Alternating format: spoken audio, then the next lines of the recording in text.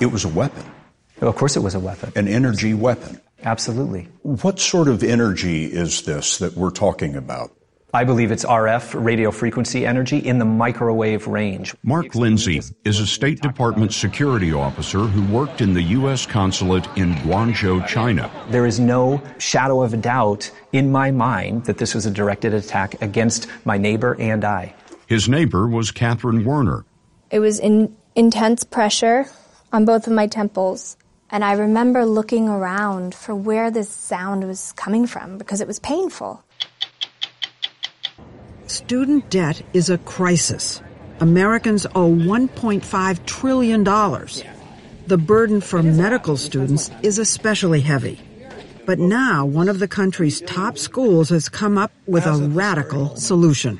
The NYU School of Medicine is now a tuition-free medical school. Oh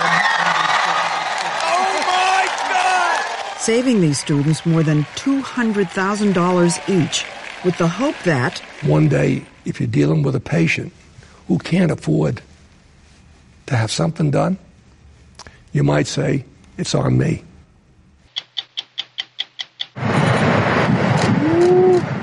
The giant waves appear off Nazaré, Portugal every winter, just as they have for thousands of years. Few surfers knew about this place until Garrett McNamara was towed into the 78-foot wave by a jet ski. He had a camera mounted on his surfboard and went on the shore, recording him as he got into place, let go of the tow rope, and began his record-setting ride. I'm Steve Croft. I'm Lesley Stahl. I'm Scott Pelley. I'm Anderson Cooper. I'm Bill Whitaker. Those stories tonight on 60 Minutes.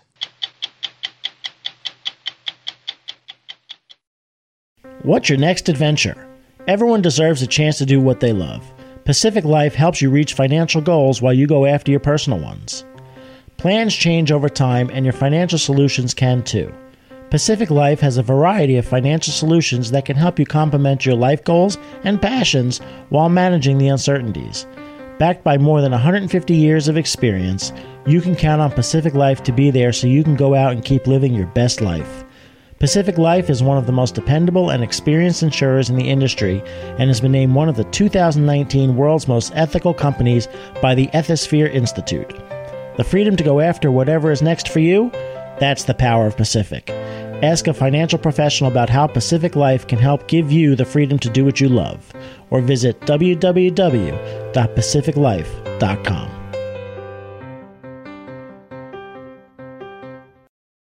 In 2016 and 17, 25 Americans, including CIA agents who worked in the U.S. Embassy in Cuba, suffered serious brain injuries, causing impaired vision and memory loss, among other persistent problems. Now we have learned that at least 15 American officials in China suffered unexplained brain trauma soon after. As we first reported in March, the FBI is now investigating whether these Americans were attacked by a mysterious weapon that leaves no trace. Over many months, we have been collecting evidence of what appears to be a hostile foreign government's plan to target Americans serving abroad and their families. For me, it was November of 2017 when I started to feel lightheaded a lot. I was getting more headaches. My wife was getting headaches too. Mark Lindsay is a State Department security officer who worked in the U.S. consulate in Guangzhou, China. He says that he and his wife began to suffer after hearing strange sounds in their apartment. Picture holding a marble. Then picture if you had like a 6-foot in diameter funnel, metal funnel, the sound that marble would make as it goes around, and it progressively gets faster as it goes down towards the hole at the end. It's a sound like I've never heard before. Was this subtle? Like, did I hear that? No, it was actually somewhat loud. I heard it about 3 or 4 times, always in the same spot, always over my son's crib, and always right before we would go to bed.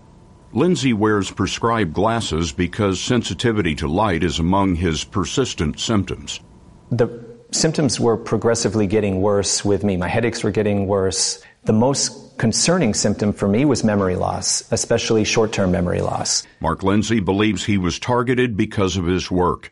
He uses top-secret equipment to analyze electronic threats to diplomatic missions. There is no shadow of a doubt in my mind that this was a directed attack against my neighbor and I.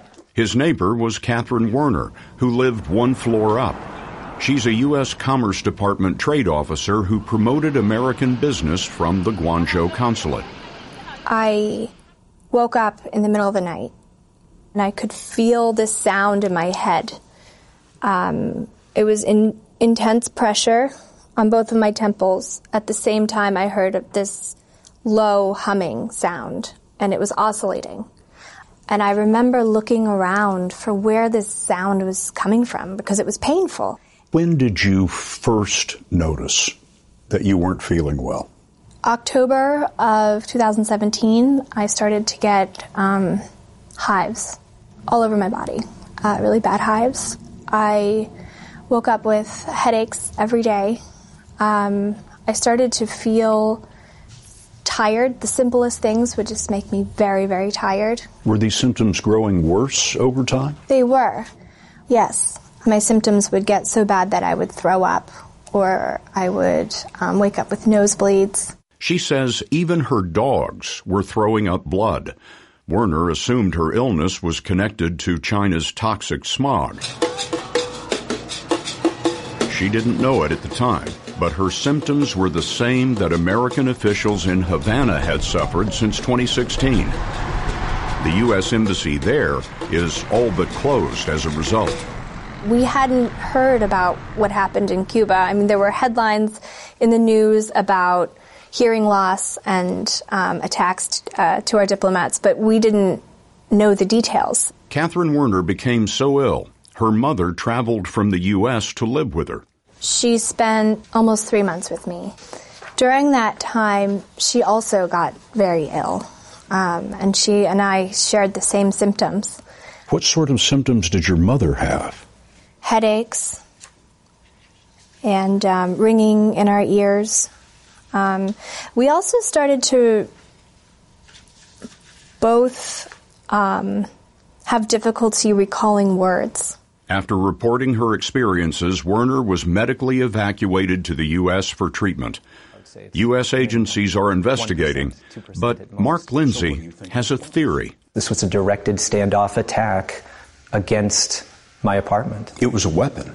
Of course it was a weapon. An energy weapon. Absolutely. What sort of energy is this that we're talking about? I believe it's RF, radio frequency energy, in the microwave range. A clue that supports that theory was revealed by the National Security Agency in 2014. This NSA statement describes such a weapon as a high-powered microwave system weapon that may have the ability to weaken, intimidate, or kill an enemy over time without leaving evidence. The statement goes on to say, this weapon is designed to bathe the target's living quarters in microwaves. The NSA disclosed this in a workers' compensation case filed by former NSA employee Mike Beck. When you look back across your career, is there any incident that leads you to believe that it could be responsible for your Parkinson's disease? Yes. In the 1990s, Beck and an NSA coworker were on assignment overseas. Years later, he says, they developed Parkinson's disease at the same time. In 1996, a colleague of mine, Chuck Bett, and I traveled to a hostile country and worked there for about a week. And I can't say we're the hostile country, the identity of it. Because it's still classified. Yes. But it was not Cuba or China. You believe that you and Chuck Bett were attacked with this microwave weapon? Yes. I had a pretty good working knowledge of the hostile country's intelligence services, what they do to people, what they have done, what their modus operandi is. Mike Beck says more intelligence has come in recently, which he shared in a classified briefing with congressional investigators. Mike, you can't discuss any of these details because they're all classified, but in your opinion, does the new information that you briefed the House and Senate Intelligence Committee staff on in any way relate to what happened in Cuba and China? It's relevant to the Cuba and China cases. No one has officially confirmed that what Beck says happened to him is related to at least 40 Americans injured in China and Cuba. While Beck suffers from Parkinson's, the recent patients are being treated for the same kind of symptoms that doctors would expect from a concussion. So follow my fingers. Dr. Tina Shetty is Mark Lindsay's neurologist. So Mark initially came to me reporting symptoms of headache, memory loss, sleep difficulties, emotionality, and irritability. And what did you make of that in the early days? I was very surprised. He did not have any history of any trauma or blow to his head, but he reported a constellation of neurologic symptoms which are characteristic of mild traumatic brain injury without any history of associated head trauma. I still notice it, but that has improved when I... Exactly how their brains were injured is the subject of a study at the University of Pennsylvania Center for Brain Injury and Repair. Still slightly wobbly. Dr. Shetty is not part of that study, and align your knees. But her patient, Mark Lindsay, is. And now put your hands on your hips. The presumption is that something happened which caused a functional brain injury of widespread brain networks because he has symptoms to reflect a multitude of brain networks. What Dr. Shetty describes mirrors the findings published so far by the University of Pennsylvania study.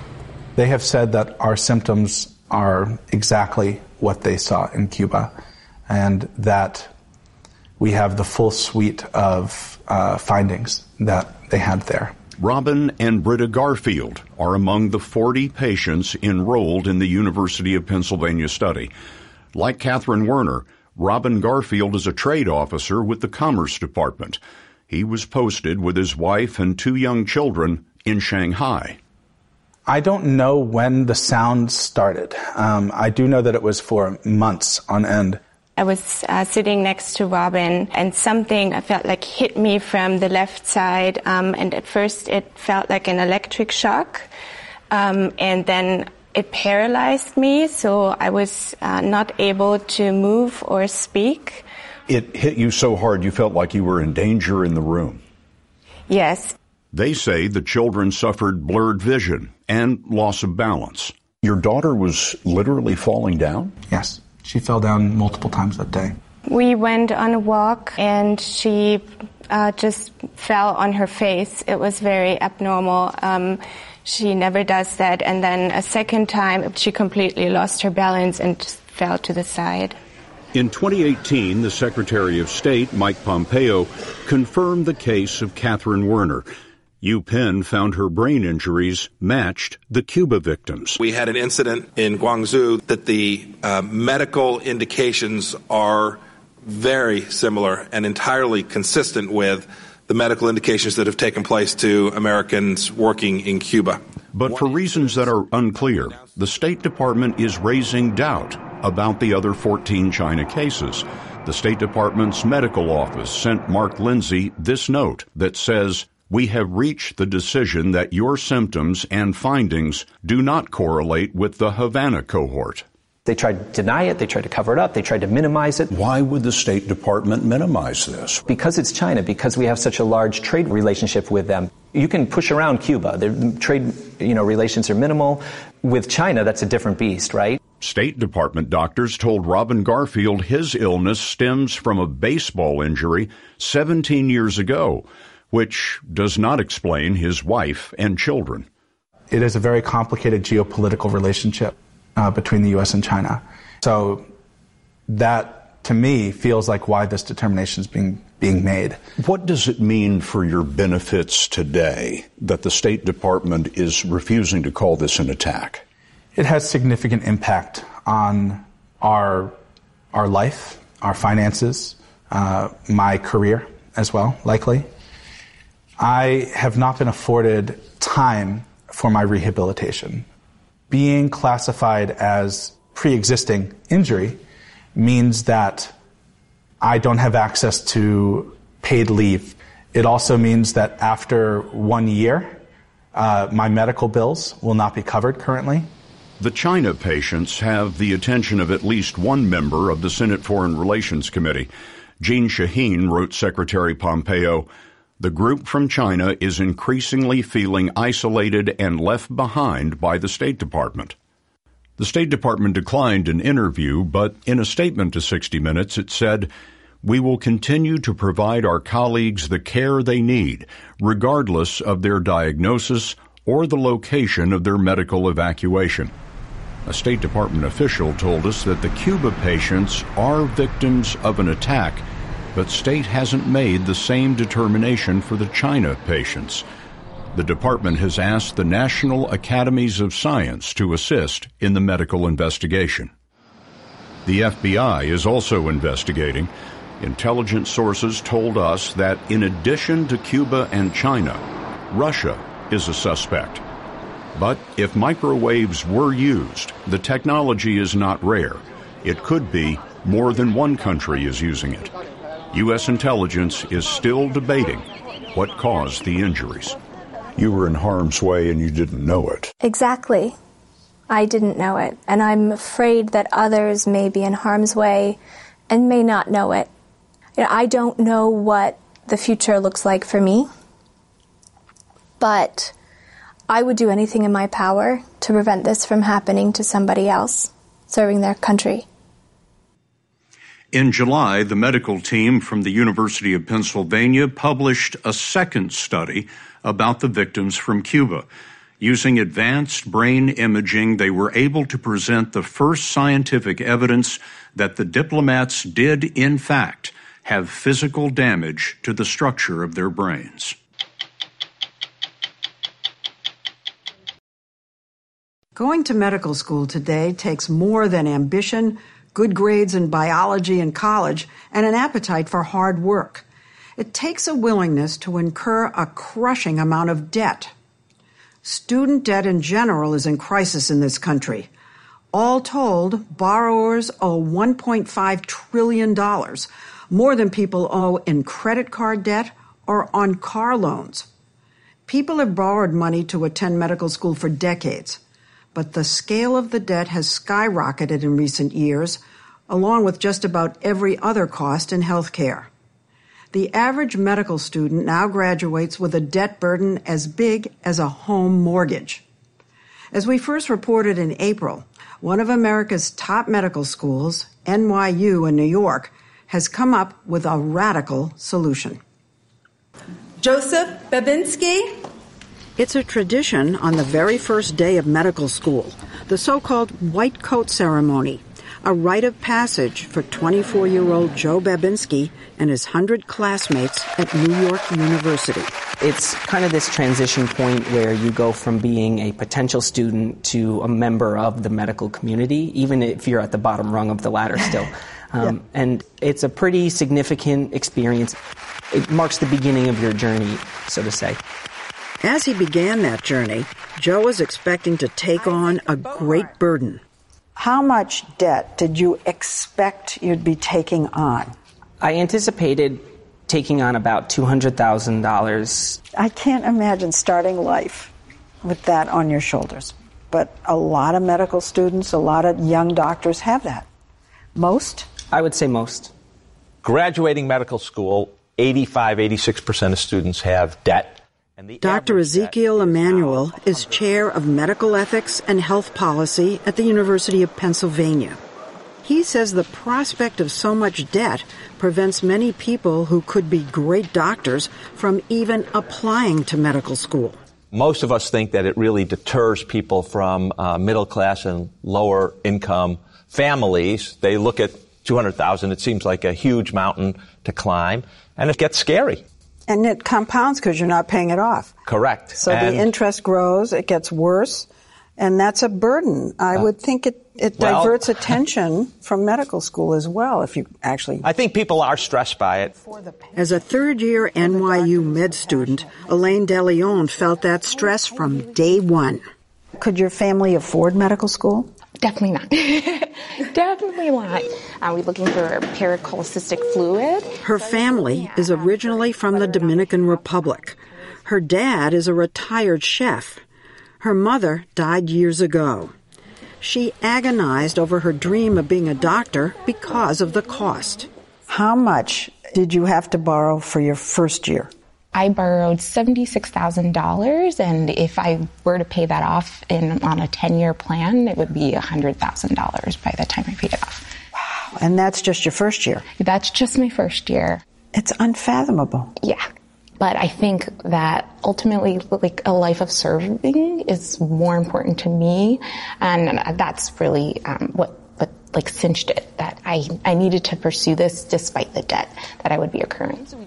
Elaine's ambition is to be a primary care doctor treating poor people, but she says that the debt burden forced her to consider a different choice. And of course, you hear the prime specialties where you get paid the most, so you hear dermatology, you hear surgery, you hear all of these things, and so it's easy when you're coming in to be like, well, I paid a lot of money to be here, like I should really get my money's worth and try to pursue these more lucrative specialties. Even if you're not interested. Exactly, or at least consider them.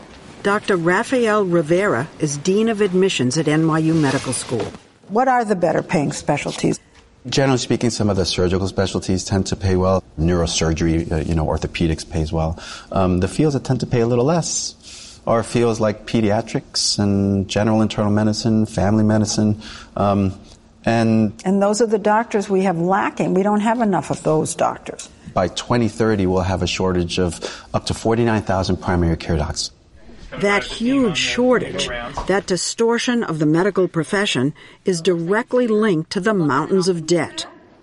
And on the day of that white coat ceremony last August, NYU decided to do something about it, something dramatic. After all the first-year students had filed back to their seats, Ken Langone, chairman of the Board of Trustees, and his wife Elaine let everyone in on a secret. As of this very moment, the NYU School of Medicine is now a tuition-free medical school. Joe Babinski was sitting in the front row without a clue that was coming. And they announced that they are supplying full tuition scholarships for every student. Did you think you heard them right? I took a picture of the slide on my phone because I didn't want them to remove it and take it away. So I was like, I'm documenting that this is happening. But did you get it right away? We were there, and there was a sense of, did I hear that right? I still don't think I get it. Sitting a few rows away, Joe's parents, a municipal employee and a retired cop, had a similar, did he just say what I think he said, reaction? Oh my God! This was the real-time reaction of another father. At first, I see students looking around at each other. Did I hear what he said? Yeah. There were gasps, there was some quiet, there was some screaming, and then all of a sudden, the chants started getting louder and louder, and before you knew it, the audience had erupted into cheers of joy. NYU's free tuition applies not just to first-year med students, but to every current student in every class. They do still have to pay their own room and board, but for these students, it's a gift worth more than $200,000 each. And these kids went nuts. And one father yells out, "I told you picked the right place." Ken Langone made his fortune as a co-founder of Home Depot. He and Elaine donated $100 million toward the free tuition initiative, and he helped raise the additional $350 million needed to make it a reality. Well, that's my job here.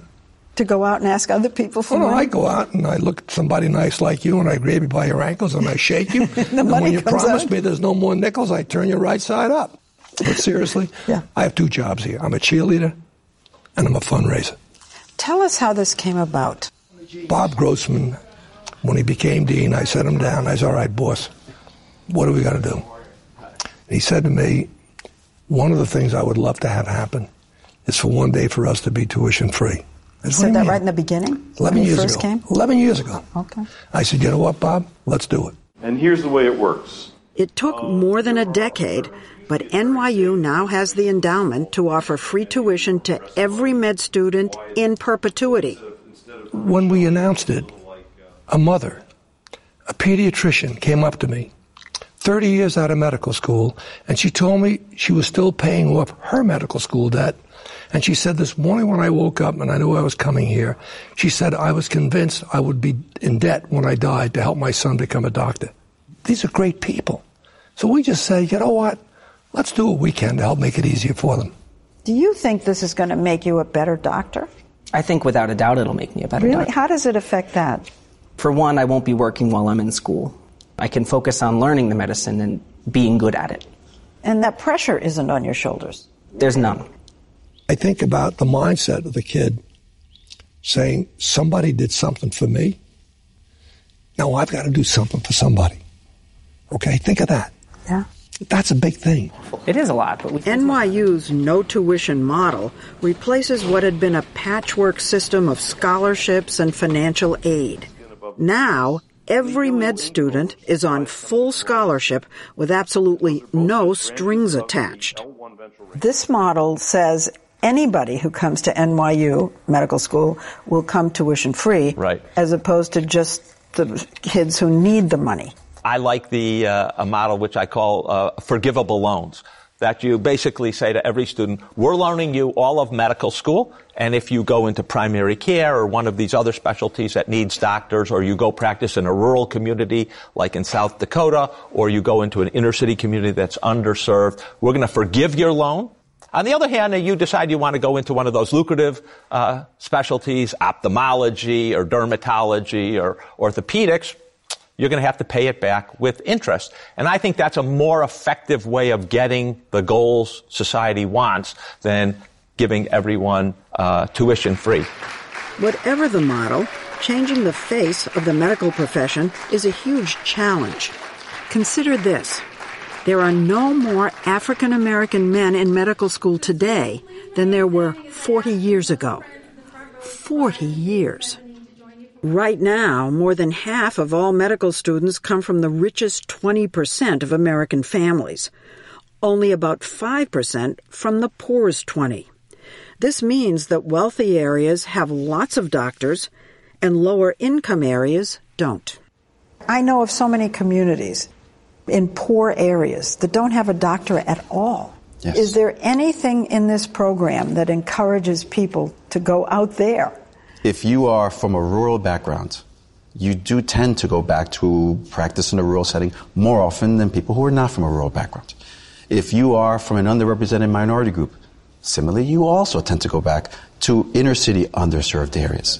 Since the announcement, applications to NYU have boomed, especially from minorities. I think just the idea that a lot of people who come from backgrounds like mine, low income, without parents who are able to afford medical school, I think that it's a huge draw. And I think that it's a needed draw for the patient population that's served by NYU students. I think that there's a lot of folks at Bellevue where I work, this is just anecdotal, but I would say at least 60% of the patients are Latinos, and this is an excellent way to draw the right people to the right institution. How's your Spanish?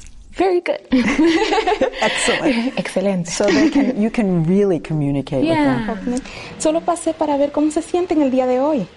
Elaine DeLeon was in the final year of an accelerated 3-year med school program, 1 year less than the norm. But when we saw her on the day of the announcement, you're not going to believe the news that just came out, calling her dad to give him the news, you wouldn't know she was saving just 1 year of tuition. Already I felt like one of the luckiest medical students in the country because I am in the 3-year program. I am already decided on primary care. I'm already going into this residency program here. And then all of a sudden it's like, oh, and by the way, like your last year is free. And it's like, it was just this incredible feeling of freedom. So do you think all the other medical schools are going to at least try one model or another of free tuition? Absolutely. They all will. I mean, I think almost all of the medical schools had been driving to that before NYU made its announcement, and I think they will redouble their efforts. This has been an issue that most deans of medical schools are passionate about. They'd better be, because otherwise those deans at Harvard and Hopkins and Stanford are likely to see the very best medical students attending NYU for free. You got a right to push and say, well, why didn't you make kids who could afford to pay? Because we really wanted to be blind in terms of the kids coming here, and we want them to know that they owe us nothing. But one day, if you're dealing with a patient who can't afford to have something done, you might say, it's on me. Pass it on. Just after this story aired in April, an anonymous donor reached out and offered to pay all of Elaine DeLeon's existing student debt, saying they want to encourage her and others to specialize in primary care where patients badly need it. Elaine graduated from NYU's med school in May and has now begun her residency training in New York City.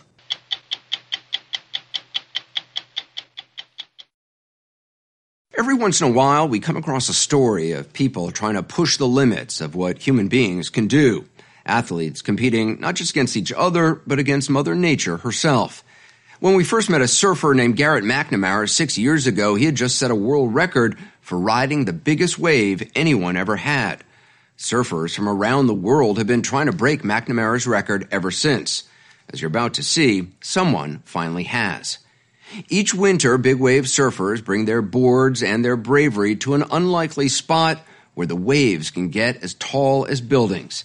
As we initially reported last November, it's not in Hawaii or Australia. It's off the coast of Portugal, in an ancient town called Nazaré, where Garrett McNamara first had the ride of his life. The giant waves appear off Nazaré every winter, just as they have for thousands of years. Few surfers knew about this place until 2011, when Garrett McNamara was towed into the 78-foot wave by a jet ski. He had a camera mounted on his surfboard and one on the shore, recording him as he got into place, let go of the tow rope, and began his record-setting ride. I didn't realize it was that big of a wave until it came down from above and just boom, right on my shoulders, and it almost squashed me. I almost collapsed. It's hard for people who have not ridden a 78-foot wave to understand what it feels like, the power of that wave. How do you describe it? A lot of us have snowboarded or skied. Just imagine going as fast as you go down a mountain, and then imagine hitting some ice, maybe some moguls. And then imagine an avalanche coming down after you. Then imagine not trying to run away from it, trying to stay as close as possible to it the whole time. And have it chasing you. And now the mountain's moving. And not just the avalanche, but the whole mountain is moving. That's what it's like riding these giant waves. It sounds terrifying. For the average person, could easily be hell. If you haven't figured it out by now, Garrett McNamara is not your average person. He started focusing on big waves in the mid-90s, attracted by the challenge and the rush of adrenaline he got riding them. Before setting the world record, he'd already made a name for himself with some incredible rides and some epic wipeouts. I broke ribs 3 different times, broke feet, hurt this knee, back, stitches from head to toe. How many times have you been stitched out? I don't know, at least 100, if not more. And then I've stopped going to the doctor. I just use crazy glue now. So I just, what? Yeah, I crazy glue everything. If I can crazy glue it, it's getting crazy glued. If you put it perfectly back together and put some crazy glue on it, done. And back in the water that day. McNamara first surfed the waters off Nazaré, Portugal in 2010. When we first came here in 2012, there weren't many surfers riding these monster waves. Today, thanks in large part to Garrett McNamara, the water is now crowded with them. And on shore, throngs of spectators gather around a 100-year-old lighthouse to watch the incredible rides and dangerous falls. It's like Waterworld, and they're like dog fight for waves now. It's really funny. People are competing for waves. Yeah, competing, fighting. Yeah, full on. Surfers want to challenge themselves here in Nazaré.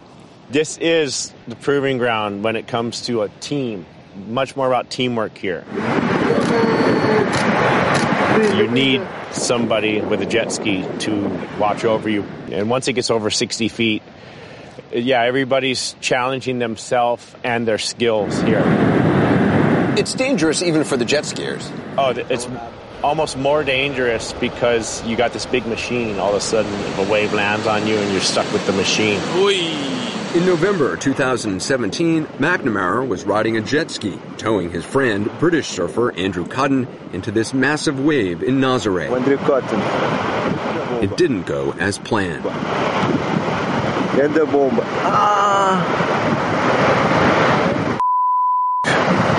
This thing literally exploded like a bomb, and he flew into midair like a cannonball. He was a human cannonball. Cudden was in the wrong spot on the wave and had to jump off his board. He disappeared momentarily before being thrown forward like a rag doll. He landed hard on the water and broke his back. The shock went through my back. It was like hitting concrete. Cudden was rescued and brought onto the beach.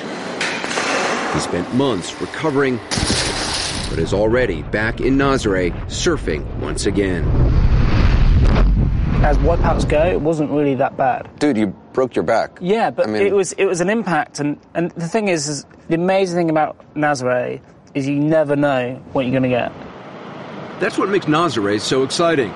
The same day Andrew Cudden got hurt, a Brazilian surfer named Rodrigo Coxa caught the ride of his life on this wave that some observers thought might have broken Garrett McNamara's record. Maya, you are officially amazing. And just a few months later, another Brazilian surfer, Maya Gabeira, set a new women's world record on a wave that measured 68 feet. Who do you think will be the next surfer to set a world record here? There's a lot of capable people to set the next world record. We wanted to see these world-famous waves up close. Okay. So we rigged McNamara's jet ski with 3 mini cameras all on the whole time and attached another to the end of a stick I could easily carry. We also placed 3 cameras with high-powered zoom lenses on the cliffs overlooking where the waves break and hired another cameraman, George Leal, to follow us. Beautiful morning. With 8 cameras rolling and 2 jet skis, we took off from the harbor in Nazaré. So this is the area you try to surf it? Yeah. We hoped to see for ourselves just how powerful and dangerous the waves here are. I'm good. Come right on up. Hold on tight. We had no idea what we were in for. Oh yeah. Woo-hoo-hoo! Look at that. McNamara considered these waves relatively tame. They were only 20 to 30 feet high. Right there. Look right there, Anderson. Whoa. Rainbow, rainbow. Wow, look at the rainbow. Yeah, look at that. Holy moly. That's amazing. Now it's time to hold on. It's not just the wind and the current that makes the waves here so massive. It's the existence of an underwater canyon. At its deepest point, the canyon is nearly 3 times the depth of the Grand Canyon. It starts about 100 miles offshore and runs nearly all the way onto shore. All this energy, and it funnels in like a V. So all this energy comes down the canyon, and as soon as it hits a shallow point, boom. Getting hit with all that energy is, according to McNamara, part of the joy of big wave surfing. On This wave in Nazare, he ditched his board to prevent it from hitting him. You can see McNamara as a little speck on the lip of the wave. This is the view from the camera on his board. The lip lands on me, I get obliterated, and I'm under forever, and I was just loving every bit of it. It was amazing. The way you say obliterated, it's sort of blissful. It's a little weird. Go get it. Go, man. Woo! What's the enjoyment of getting obliterated, of getting wiped out? I think it's just out of control. Like when you're riding the wave, you're still in control somewhat. You're at the mercy of the wave, but you can choose your path and your destiny. When you're underwater getting pounded, you are at the mercy of the ocean. You're like a grain of sand in the washing machine on spin cycle, going all different directions. And that loss of control is, you feel alive. Feel alive. But 3 years ago, McNamara's desire to feel alive nearly cost him his life. It was in the Northern California surf spot known as Mavericks when he attempted to catch this wave, which he thinks was 50 to 60 feet high. I was in the perfect spot, paddled, stood up, thought I had it.